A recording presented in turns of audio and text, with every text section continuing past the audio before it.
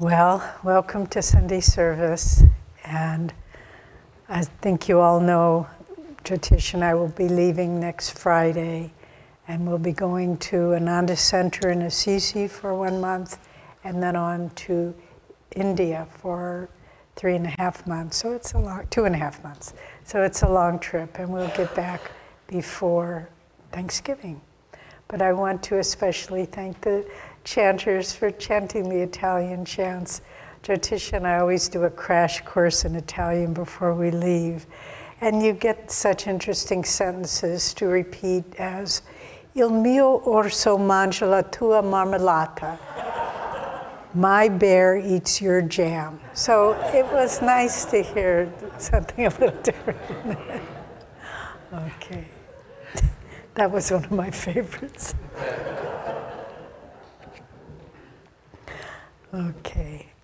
Our topic this week from Rays of the One Light is how democratic is truth.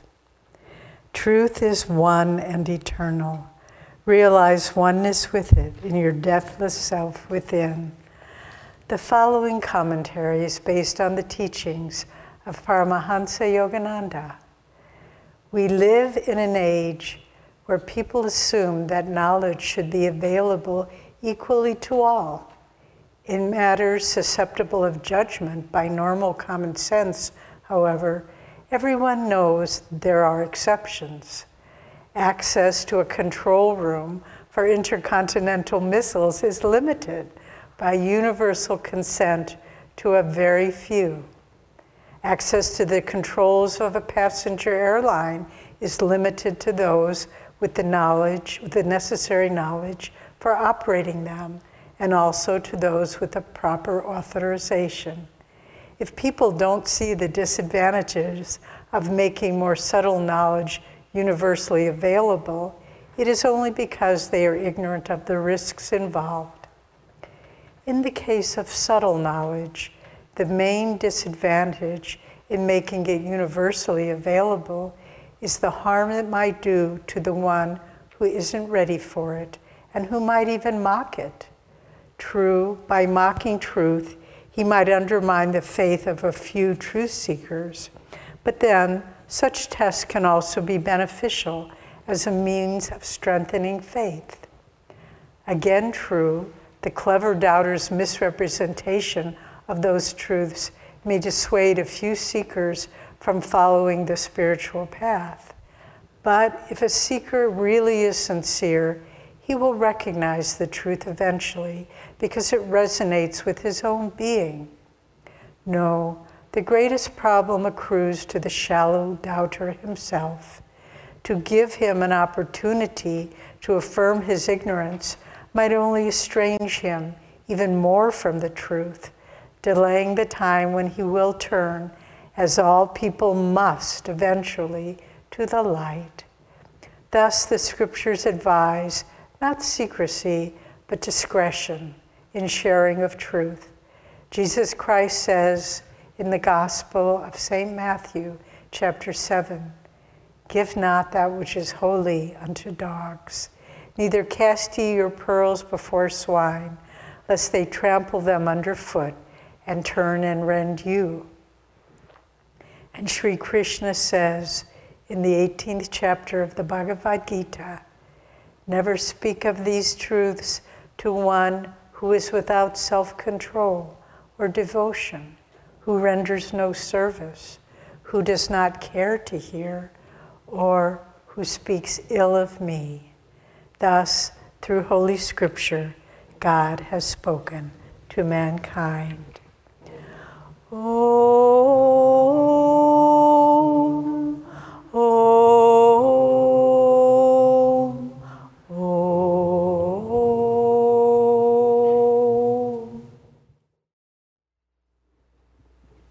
Buongiorno, amici. So, Devi and I are both going to share a little bit this morning, so each of us will be relatively brief, I hope. I want to start by reading this beautiful prayer demand from Master. Help me to win the battle of life. O King of Kings, train thou in me the camp of discipline, of noble qualities, of calmness and self-control. Be thou their divine general, like Krishna of yore, against the invading hordes of darkness, passion, and greed. Protect the celestial kingdom of my mind against entry by the tenacious warriors of evil. Let thy banner of peace wave always above the strong castle of my soul. So Master's calling on the powers of strength and will and divine guidance to help protect us and help to keep us in tune with the light. You know, this question of sharing the teachings, of sharing light, obviously we should share light with everyone, but sharing the teachings has a little bit of a more of a nuanced feeling to it. Because as Swami said, the main danger is that if you share something too soon, the person does not want that, and therefore they push against it, reject it. And in doing that, they reaffirm their own ignorance. And so it's better to let it go for a while until people are ready, in fact, wanting to hear truth. Sri Yukteswar talked about the evolution of consciousness in a very interesting way. He gave 5 gradations of the qualities of the heart. So there's the dark heart, there's the propelled heart, the steady heart, the devoted heart, and the clean heart. Only at the end, the clean heart, that's the only one that is completely free from darkness, the mixture of darkness and light. But for the dark heart, they don't want to have these teachings. They would mock them, as Swami said, they would reject them. And so you don't want to help them to reaffirm that. You try to drag the creatures of the darkness from the depths, and they can't survive in environments of the light. They themselves, through a slow, we have infinity to carry on. And so it's hard to wrap our minds around the concept of infinity. Basically, we have as long as we can possibly ever want to evolve until we realize that the concept of time, as Davy wrote, doesn't really exist anyway. But that's at the clean heart stage. The evolutionary process to get there, we have as long as we want, because it's what we're drawn to. It's very interesting that Sri Yukteswar used the concept of the heart for this. Usually we think evolution of the mind or the consciousness, but it isn't really. It's the evolution of what we're drawn to, what we desire, until we begin to desire more and more only the light. And the beautiful chant, door of my heart, open wide I keep for thee. That's where we get to the stage of the devoted heart. And at that stage, as all beings tend to migrate to be in the company of people of the same level of consciousness. As Swami said rather amusingly, that a seeker coming into a city within a week will know where the high consciousness people are. And a criminal coming into that same city will sniff out the crooks within a week. And so according to our level of consciousness, we have the desire to be with others of the same consciousness. And so by the time we get to the steady or the devoted heart, especially, we become pearl divers. It's not that Christ is saying don't cast your pearls before. We're no longer swine. We're pearl divers. We want those pearls. And at that time, it's right and desirable that we connect with others wanting the same thing. Very interestingly, on this day, July 31st in 1949, that's when Master gave that great talk at the garden party. And so the garden party, for those of you who may not know, there was a wealthy, I don't think a devotee, I think more of a person that enjoyed Master and enjoyed the talks and works that he did, held a big party for, I don't know, several hundred people of the kind of higher level of society in the Los Angeles area. And Swamiji had relatively recently come to be with Master. But at that garden party, one could say, was planted the seed that has now grown into Ananda. And so at that garden party, Master talked very strongly. That's where he said, you must go north, south, east, and west, establishing little world brotherhood colonies for high thinking and plain living. You can read the whole talk, but very, very powerful. Now, Master was casting out that pearl. There were many, many devotees in that group. And there were many, many others who weren't devotees in that group. But only Swamiji was attuned to that particular ray. And so he picked up that pearl and made a necklace out of it. And that necklace has become now a mala with lots of pearls of people seeking. And we're all among those.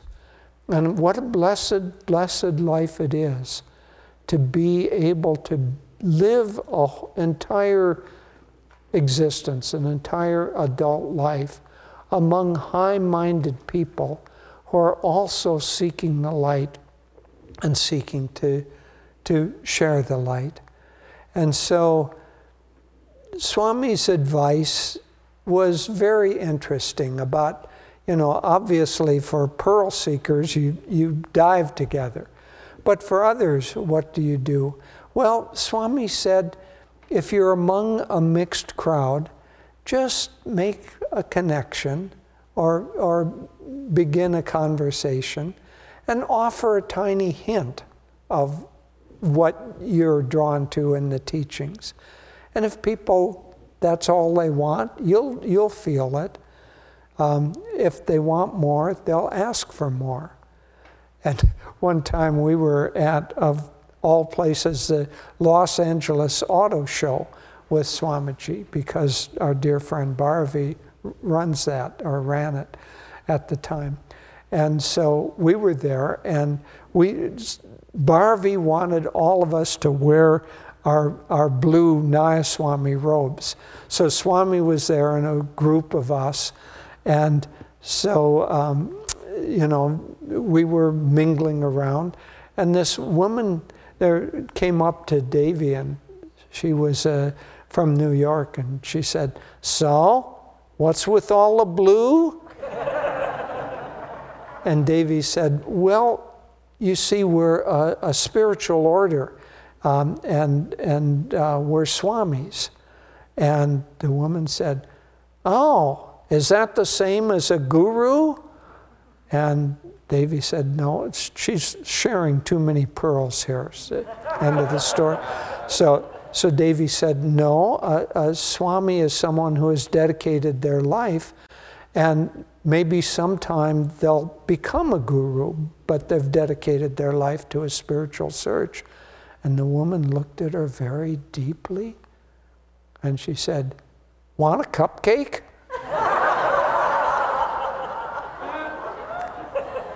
And so people will tell you if they want more, and if they don't, they'll tell you that too.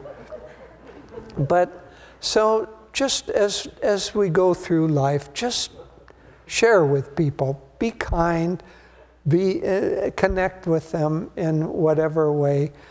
I think it was Anand, but I'm not sure, told us of a time they were staying in a hotel with Swamiji, and there was a hotel restaurant. And this man came in, and Swamiji looked up, and he tugged on his earlobe like that. And the man smiled and tugged on his earlobe. A strange exchange. But Anand asked him, what was that all about? And Swami said, oh, I met this man in the lobby yesterday, and I said to him, I came up to him, and I said, you're the only person I've seen that has earlobes as long as mine, and kind of tugged on it. And then we talked for a while, and so in recognition of that, we were just exchanging our little connection. Well, it's such a beautiful example. Just be warm and friendly. Now, I don't know what they talked about, but whatever it was, Swami was constantly, always looking just to make little connections and share the vibration. And so if a person wants that, they will ask for more. And if they ask for more, give them more, a step at a time. Don't dump the whole bucket on them. Just a little cup at a time, and if they want more, then it will continue until they will become a friend, and if they're of the same vibration, they will become a fellow seeker. So as we go through life, the main thing is just to be open-hearted and kind and loving with everybody that we meet. And if we do that, the question of sharing and not sharing will tend to sort itself out. God bless you.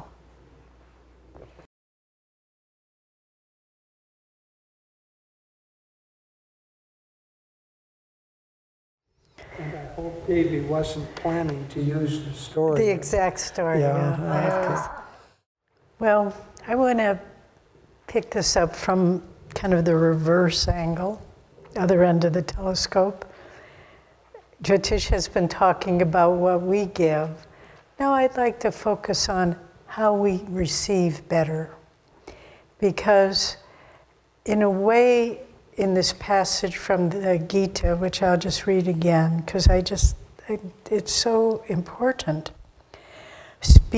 Never speak of these truths to one who, 1, is without self-control, 2, is without devotion, 3, who renders no service, 4, who does not care to hear, and 5, who speaks ill of me. Now, when I was thinking about that, I thought, well, that's what God is saying to us. I can't come to you, God or Guru. I can't come to you if you have these walls up. So it's the same thing. We can't give to people who don't want to receive. But in the Bhagavad Gita, it's saying, if someone is without self-control, if their energy is just scattered and not centered in the self, then the subtle vibration of God can't come to them. If the person doesn't have devotion, if their heart is closed, then God can't come to us. If we don't do service, express our love and our controlled energy through what we do, then God can't come to us. And when you look at our whole path, it's so beautiful, because Master said our path is about meditation and service. So self-discipline and control, devotion, that's really a big part of meditation, focusing the energy inside. And as we read in the affirmation about concentration, not with tension, not with mental effort, but focusing it with love, the way you would. Nirmala gave during her talk during Spiritual Renewal Week, she used a beautiful image of receiving a love letter from someone you care about. And you don't say, oh, I'll read that later, or I'll file that. You want to read it. And that's the way we should approach meditation, not just, oh God, one more time, but with enthusiasm, because we want to do it. And then in our action, the same thing. Let that, everything we do, that's, we have this wonderful Karma Yoga program at the Expanding Light now. Sundara and Dhananjaya are leading it. But that program, over the years when Trimurti was leading it, and now we have two wonderful people, that changed people's lives, I think more powerfully than learning meditation, because most people's lives are more outward. And it taught them how to have a focused, devoted action in the world. And so those we covered, I can't come to you if you don't have self-control, if you don't have devotion, if you're not serving, or if you don't care to listen. And that's indifference. It's another way of saying indifference. And we all fight that one. In a way, that's the most insidious obstacle on the spiritual path, because it's like we don't, we let our energy go down. We let it, okay, well, I guess I have to meditate now, I guess I have to serve now. Okay, here's Master's book, I'll just skim it through, you know. But it's that indifference. Master said, I don't care about your mistakes, I care about your indifference. And so that's something we all really need to look at. Am I doing the best I can? Am I sincerely trying? Or am I just sweeping things under the rug? Well, I don't really need to deal with that. Yeah, I know it's a problem, but well, maybe I'll deal with it later. Don't sweep, there's no rug on the spiritual path. It's all transparent. It's a glass floor, glass ceiling. We live in a glass house as far as God's concerned. And so if you see something, if you feel something within you that just is, you know it's off, you know it's not an attunement, then look at it, work with it, do the best you can. And in time, that will begin to diminish. You know, as Jyotish was saying, this is, so Master gave that talk on World Brotherhood Communities, sort of launching the movement. And that was almost exactly 20 years. 4th of July, 1969, July 31st, 1949. Nearly exactly 20 years from when Swami heard that with concentration and self-control and devotion and everything but indifference, he created this community, and by extension, all of Ananda. And so we need to look at that part of ourselves as devotees. When we're indifferent, God can knock on the door and knock on the door, but we won't hear it. The door is closed. And then finally, those who speak ill of me. Well, as devotees, that's less of an insidious thing, but we need to watch the environment. Environment is more important than willpower, Master said. So when we're absorbing things, when we're watching things, when we're listening to people who are negative or critical or cynical, best to withdraw. Don't be around that. You know, I remember once, I don't know if Sadhana Devi remembers this, but this was, I had only been at Ananda a year or two, and I had a cousin who lived in San Francisco, and he was a worldly man, a wealthy man, but a cynical man. And he invited us, he had a big home, and he invited me to come and have dinner with them. And so Sadhana Devi agreed to come with me. We drove down. And he was mocking meditation at the dinner party and the spiritual, you know, what are you girls doing, you know. And I really loved what Sadhana Devi said. She kind of put him in his place, but not being rude. She just said, I don't talk about meditation. And he was challenging us. Well, why do you meditate? What do you get out of it? And she said, I don't talk about meditation. I just do it. And there was nothing more he could say. And I was so grateful for that. But again, be mindful when people are trying to pull your energy down. Or maybe not even trying to pull you down, but that's just who they are. And just put up a little shield, a little, invisible force field like they do in the spaceships, so they can't pull you down.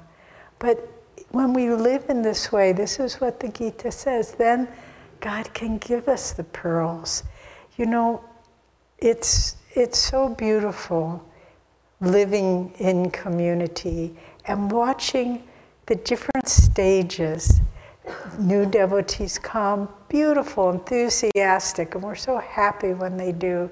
And then there's people who are kind of in the middle pattern. They've made the commitment, maybe they're leading something, but they still have issues to work out and things to resolve. And then you see people in the later years, and let's do away with everything that prevents God from coming to us. Really, that's what it's all about.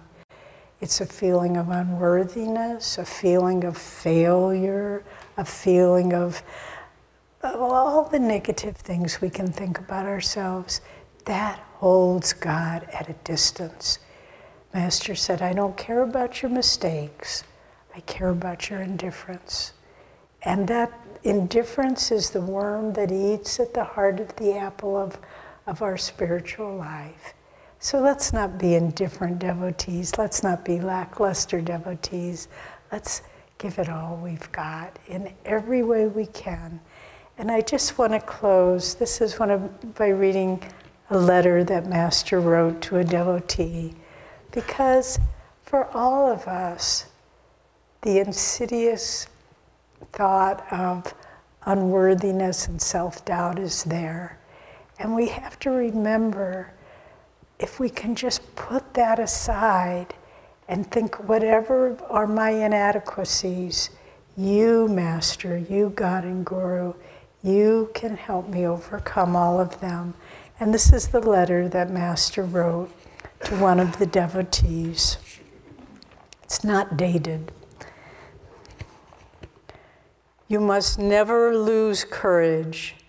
Divine Mother sent me to pilot you out of the clouds of your mind.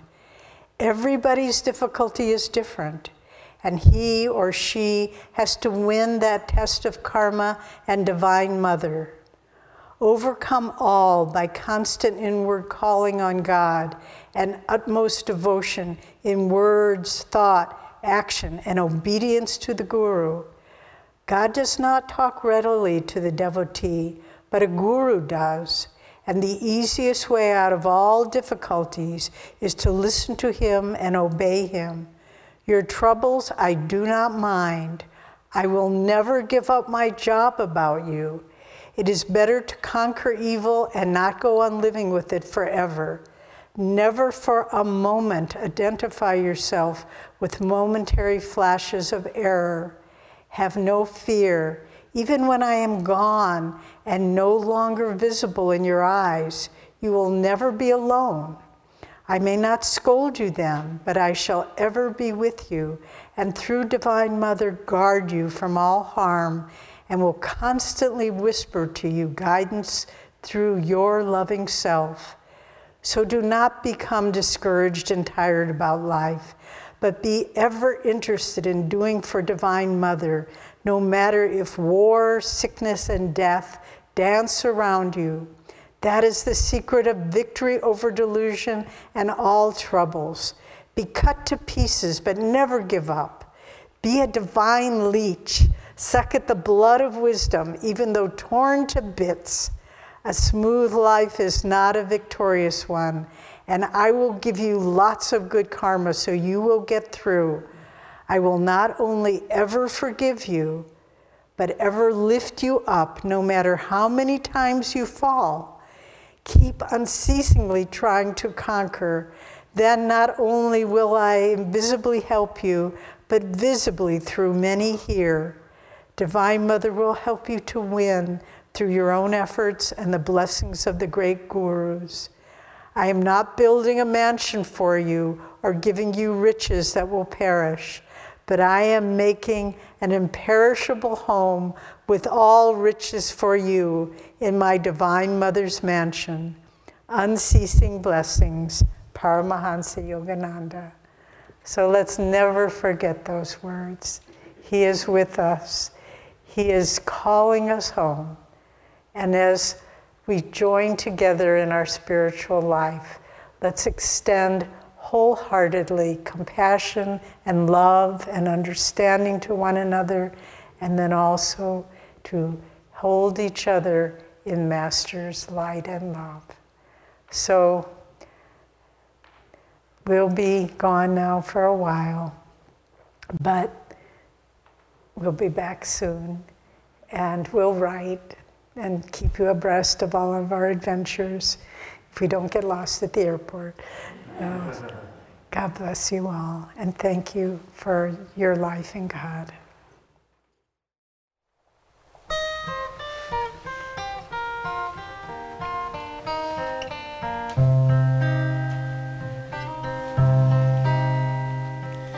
What is love? Is it only ours? Or does love whisper in the flowers? Flowers. Surely we, children of this world, could not love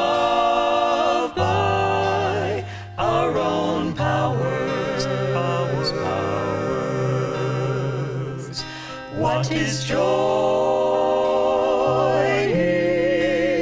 Is it just a dream? Or does joy laugh in every stream?